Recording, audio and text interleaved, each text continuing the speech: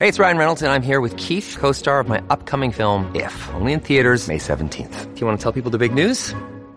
All right, I'll do it. Sign up now and you'll get unlimited for $15 a month and 6 months of Paramount Plus Essential Plan on us. MintMobile.com/switch. Upfront payment of $45 equivalent to $15 per month. Unlimited over 40 gigabytes per month. Face lower speeds. Videos at 480p. Active Mint customers by 531.24 get 6 months of Paramount Plus Essential Plan. Auto renews after 6 months. Offer ends May 31st, 2024. Separate Paramount Plus registration required. Terms and conditions apply if rated PG.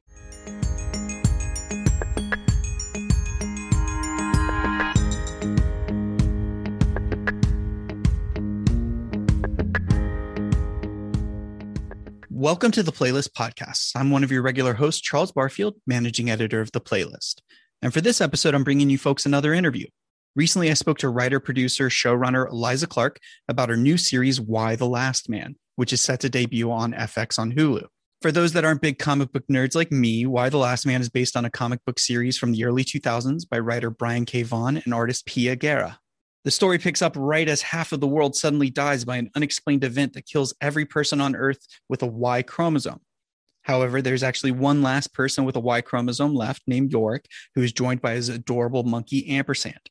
From there, you follow Yorick's story as the quote-unquote last man, as well as the stories of various other folks that are left to pick up the pieces of a society that's turned on its head. In our interview, Clark talks about bringing the fairly complex story to life as we dive deep into what it's like taking a 60-issue comic book and adapting it for TV.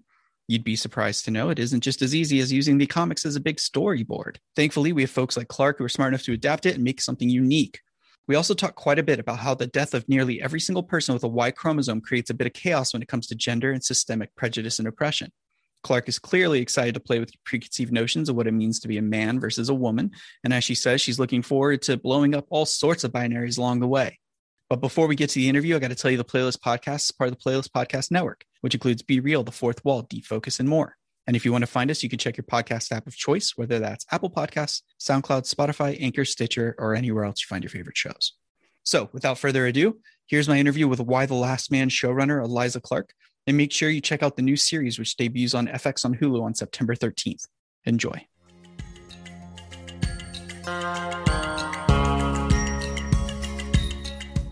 I want to start at the beginning, really, of this project, because Why the Last Man is a project that's been kind of bounced around for a decade or more now, based on a comic from the early 2000s, very early 2000s comic, by the way, but good. And it is, at one point it was a film. I think it was going to have like Shia LaBeouf attached. And then it was a TV show, but then the TV show went through multiple showrunners and casts. And then you come along and you are inheriting. No, I'm just kidding. Well, yeah. Well, I mean, you come in and you steer, you're riding the ship, so to speak.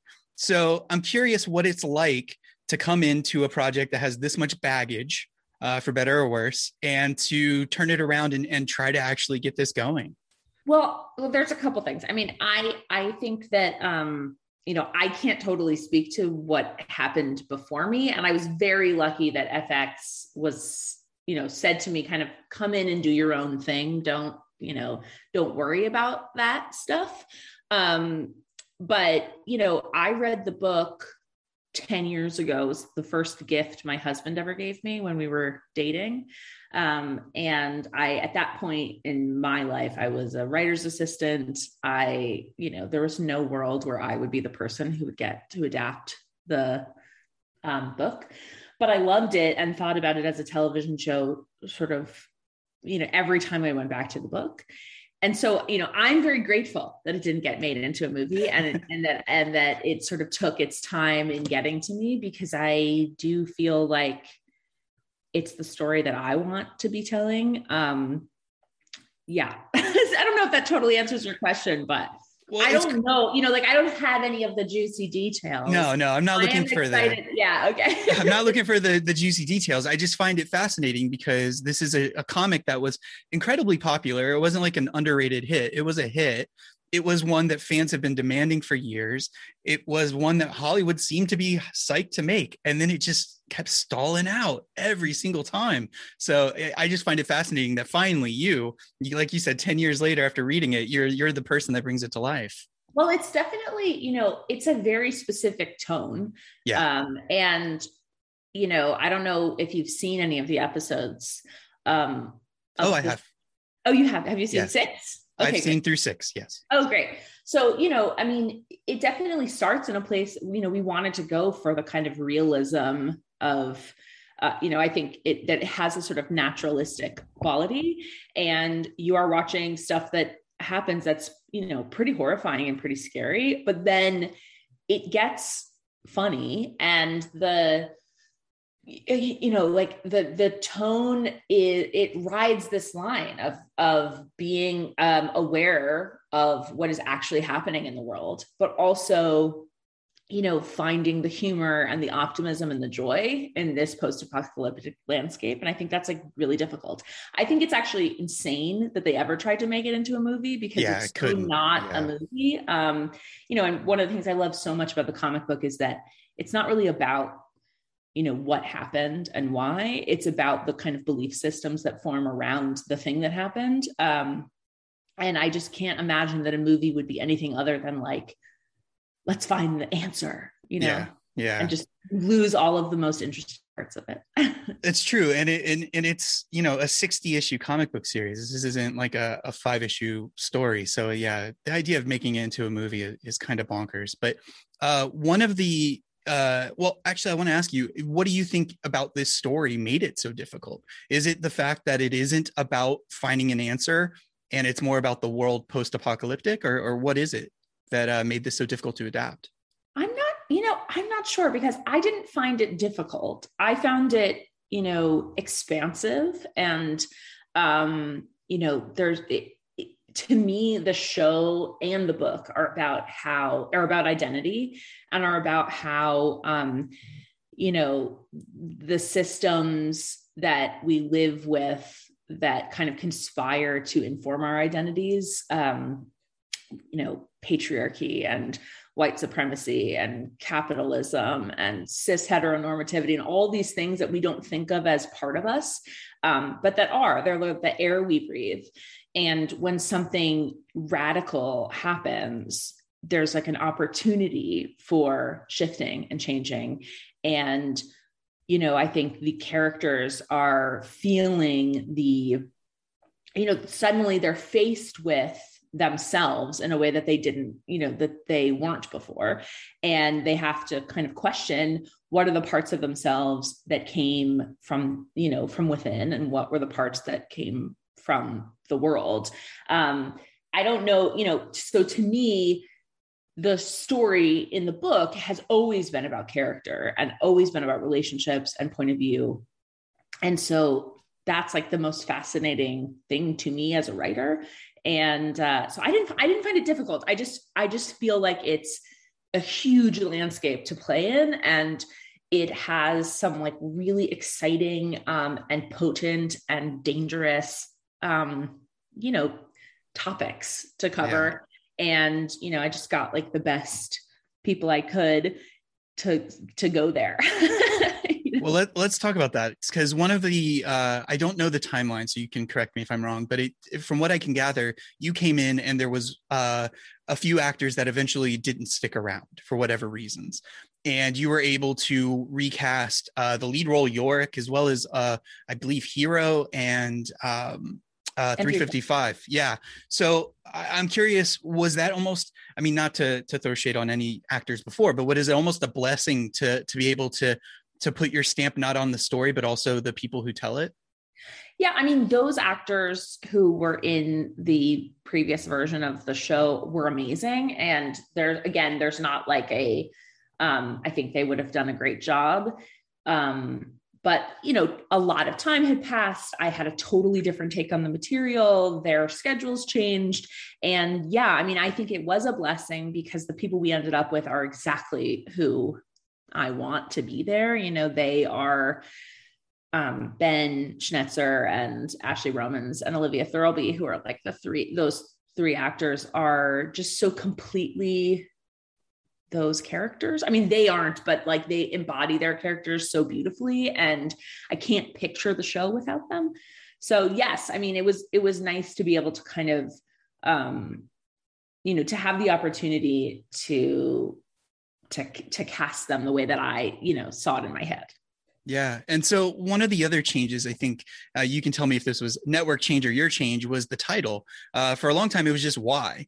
And I mean, that's an odd title for any TV show, but it went back to Why the Last Man.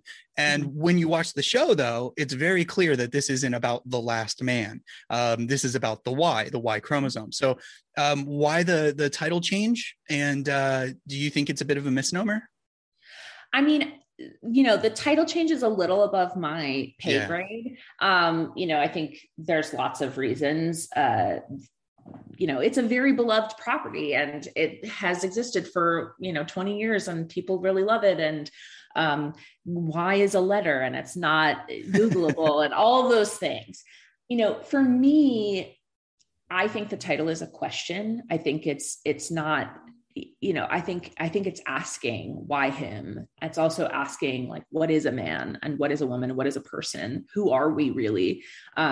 Is who we are innate? Is it given to us? Is it assigned to us? Like, I think there's just a lot of questions being asked by the title. And then to me, like the title was less important than that the world really reflect the diversity of gender and make clear early and often that gender and chromosomes are totally separate things. I think human beings like to create binaries and like to label things and label people. And I think that the show is trying to blow up binaries in all different kinds of ways.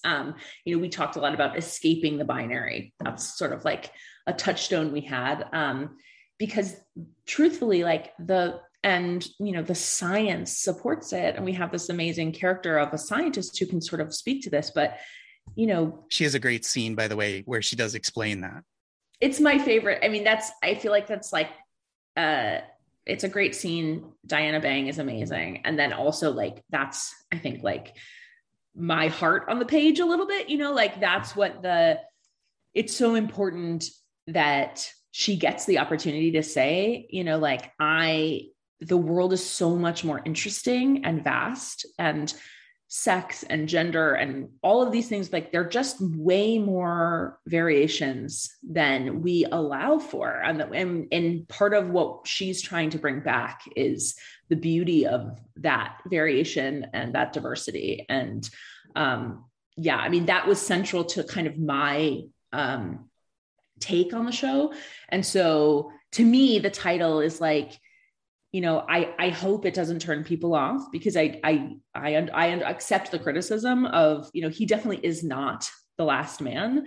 But I think the show speaks for itself when, like we really are asking questions about gender and not saying, I think it's pretty clear that he's not the last man. Right. So one more thing just about adapting this before we move on. You got to help me answer the question of all the comic book fans that are like, she's given 60 issues and told to make a TV show. Why doesn't she just adapt each issue one by one into an episode? So why didn't you?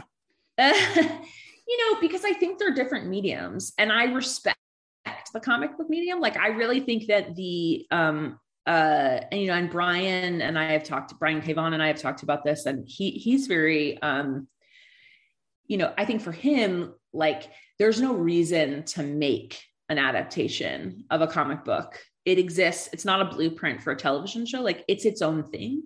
And, just trying to translate it one-to-one, I think is not that interesting. I mean, it's not interesting to me as a viewer because I want to be surprised and delighted by the world. But, I think that people who love the comic book will see all the things they love. It's not, I'm a fan of the book. So I'm not trying to just take the idea and run in a completely new direction. I think that Brian and Pia created this sort of beautiful landscape and all of these worlds that we're going to get to travel in. To me, part of what the adaptation does is just get deeper into, if a story takes 2 pages in a comic book, it can take a bunch of episodes in a television show because it can sort of get deeper into the characters' heads. I mean, I feel like somebody said that to me early on, and I was like, that is offensive. The idea that I could just like take it and be like, okay, let's shoot it, yeah. It's something that it's not singular to your property either. It's all comic book adaptations. People are like, but it's right here. It's a storyboard. Just do it. And it's nice to hear like, that's just not interesting. And it isn't. It would be boring.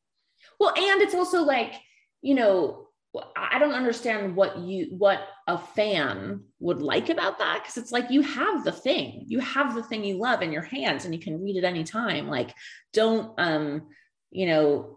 putting it in live action doesn't make it better. Like, it is what it is, and it's beautiful and it's perfect. It has lots of things that I've updated, but for its time and for its moment, like it like people love it for a reason. So to me, it's exciting to take the ideas and the characters and the relationships and even the worlds that were being explored in in the book, and then take them into 2021 and the ideas that we are exploring right now. And I think take it a little further. I mean, in the book, the Daughters of the Amazon, for example, like they show up fully formed 6 weeks later, and Hero is a part of them. And you don't get to know why or how. I mean, you see pieces of it but it's, I was interested, like, how does that person get radicalized? How does a group like that form? So it's not like, oh, I'm just going to go in a completely new direction. It's just like, I'm just going to get deeper in.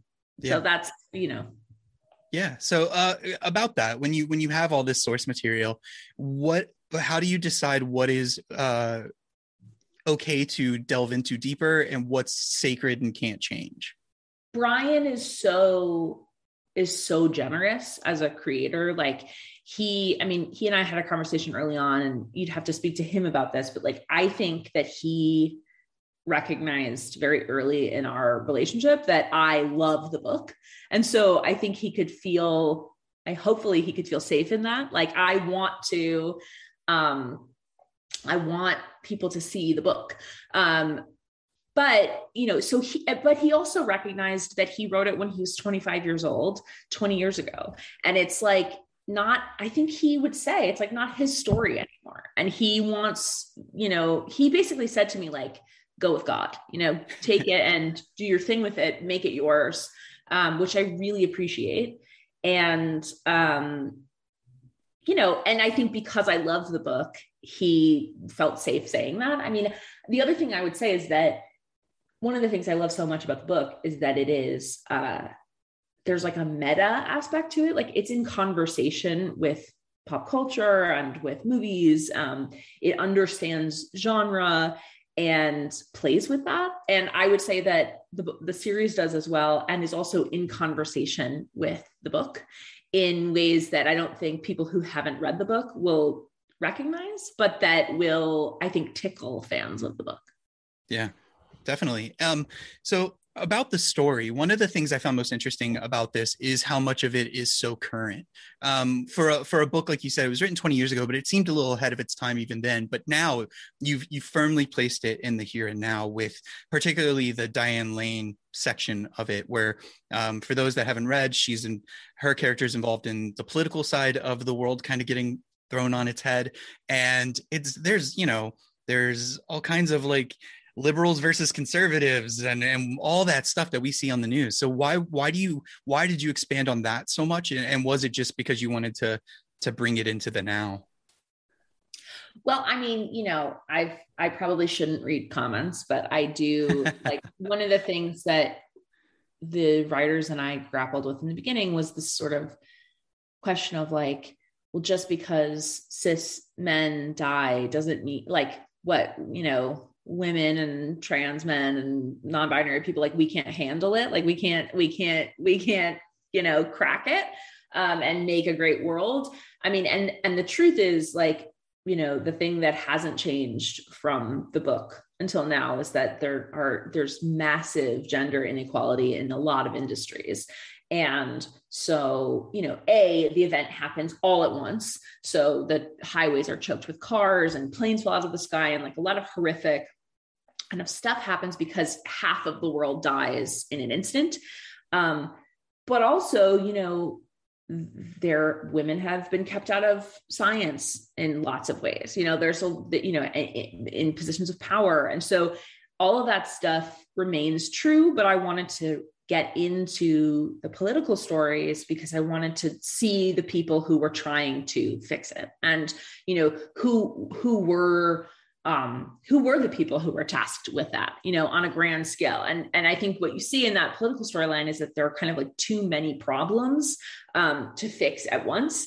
And Jennifer, played by Diane Lane, is trying to do her best to kind of plug holes in the dam, of problems that were created before the event. So, we live with crumbling infrastructure now. Like, our power grid is a kind of massive, complicated, and like poorly constructed thing that requires constant maintenance because nobody kind of like took the time to make it right the first time. So anyway, all of that led to us wanting to kind of see the people who were trying to put it back. And then, politics, I think, are part of the ways, one of those binaries that we, at least in America, that we really kind of, it's tribal. Like we align ourselves with a party, and then it feels like sports teams a little bit, like, it's part of our identity.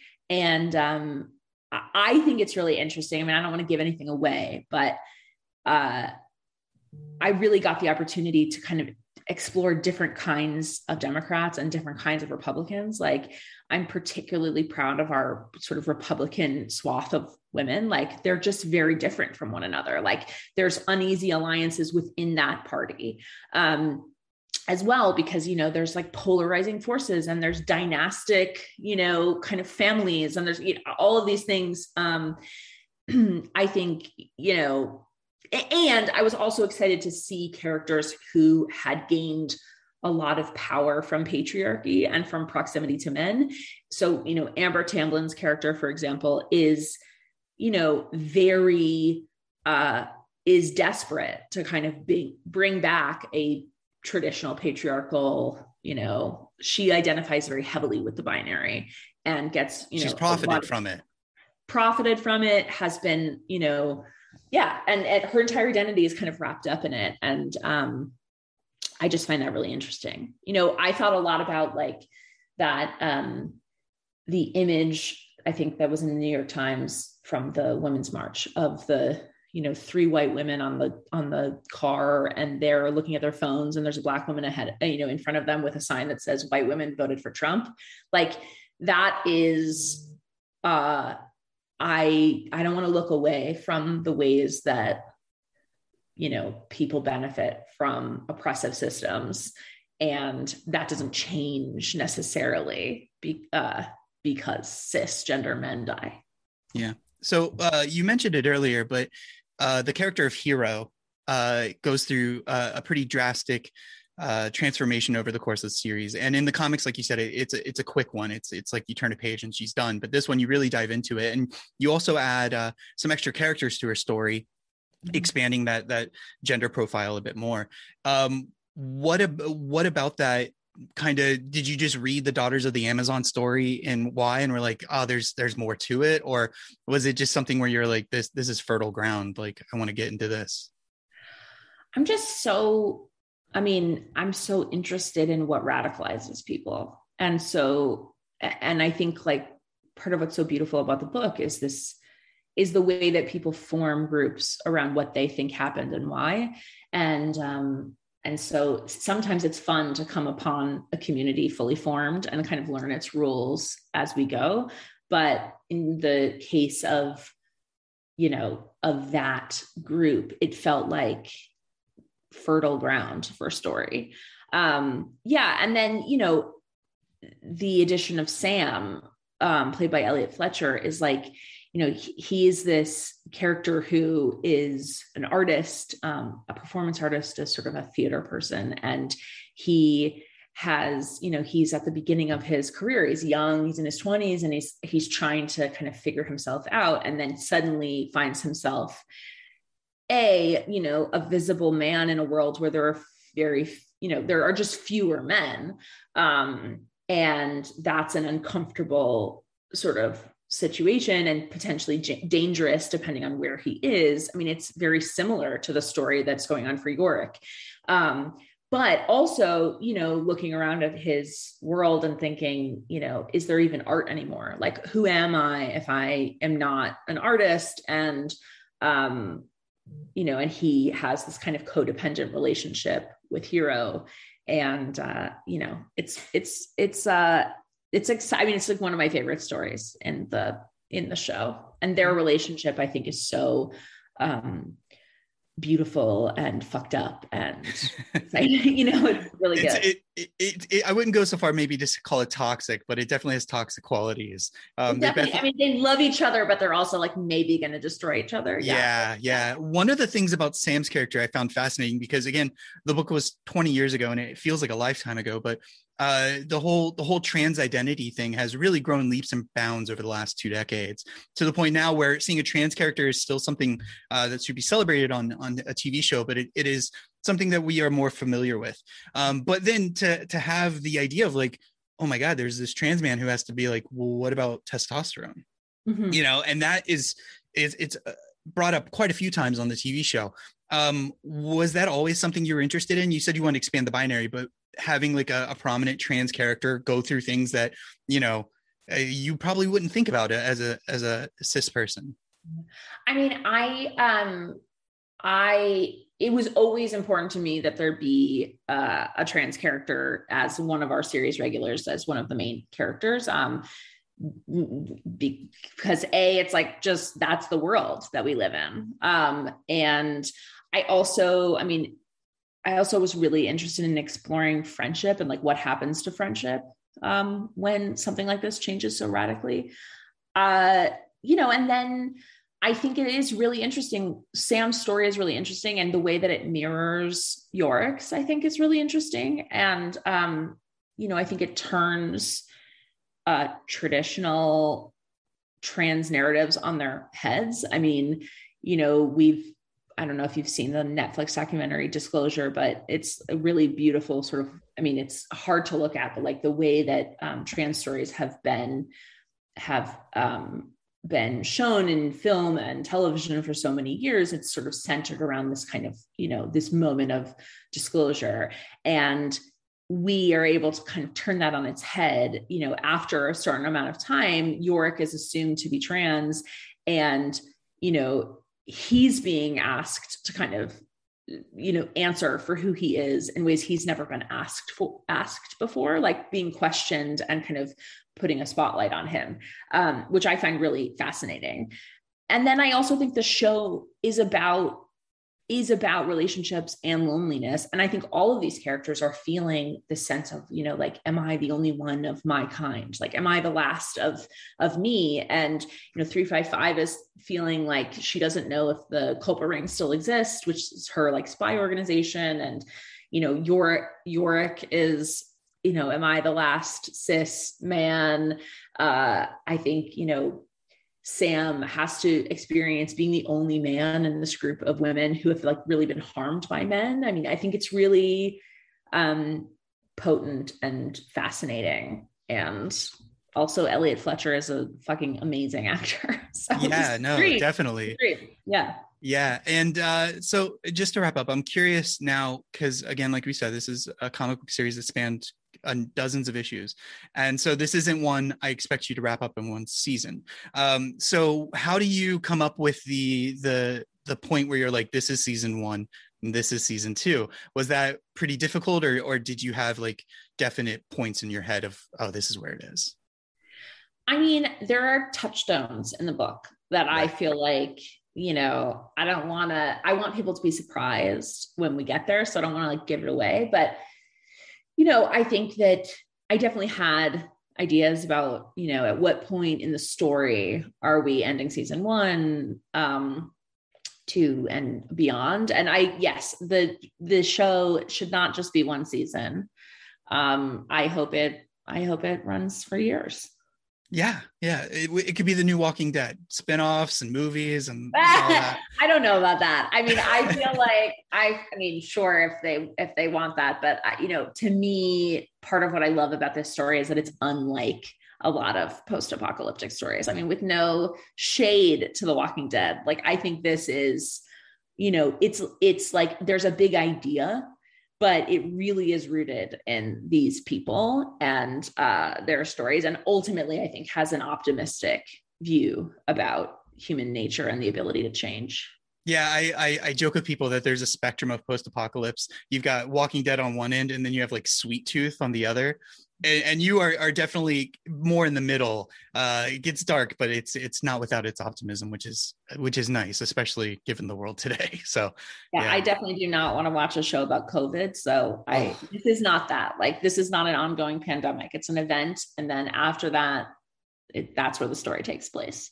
Yeah. So. Yeah, but that first episode though is hard hitting. It's hard. I mean, that's what happens. Half the world dies. Gotta see it. All right. Well, I want to thank you for joining me. This has been great. Nerding out over Y: The Last Man. I'm so happy that it's finally coming to TV screens. And I've seen the first 6 episodes. They're really good. Can't wait for the rest. And thanks for finally adapting it. Finally. Thank you. Thanks so much. Now you can tackle Saga. Yeah, I've like been asking Brian, like, so is Saga happening? And he won't give me anything either. He won't. Bummer. Yeah. At least we're getting Paper Girls. I mean, there's some good stuff. That's true. I think Brian wants to finish Saga before it becomes a TV show, which I think is, if it ever does. But I think I can't imagine wanting to like have a television show nipping at my heels while I'm writing something. So yeah, we saw that work out very well with George R.R. Martin, though. But yeah. Well, but I mean, I think that, I feel like that gives me anxiety just to think about. Oh, doesn't it? Yeah. Yes. All right. Well, thank you so much. And everybody watch Y: The Last Man on FX on Hulu. It's great.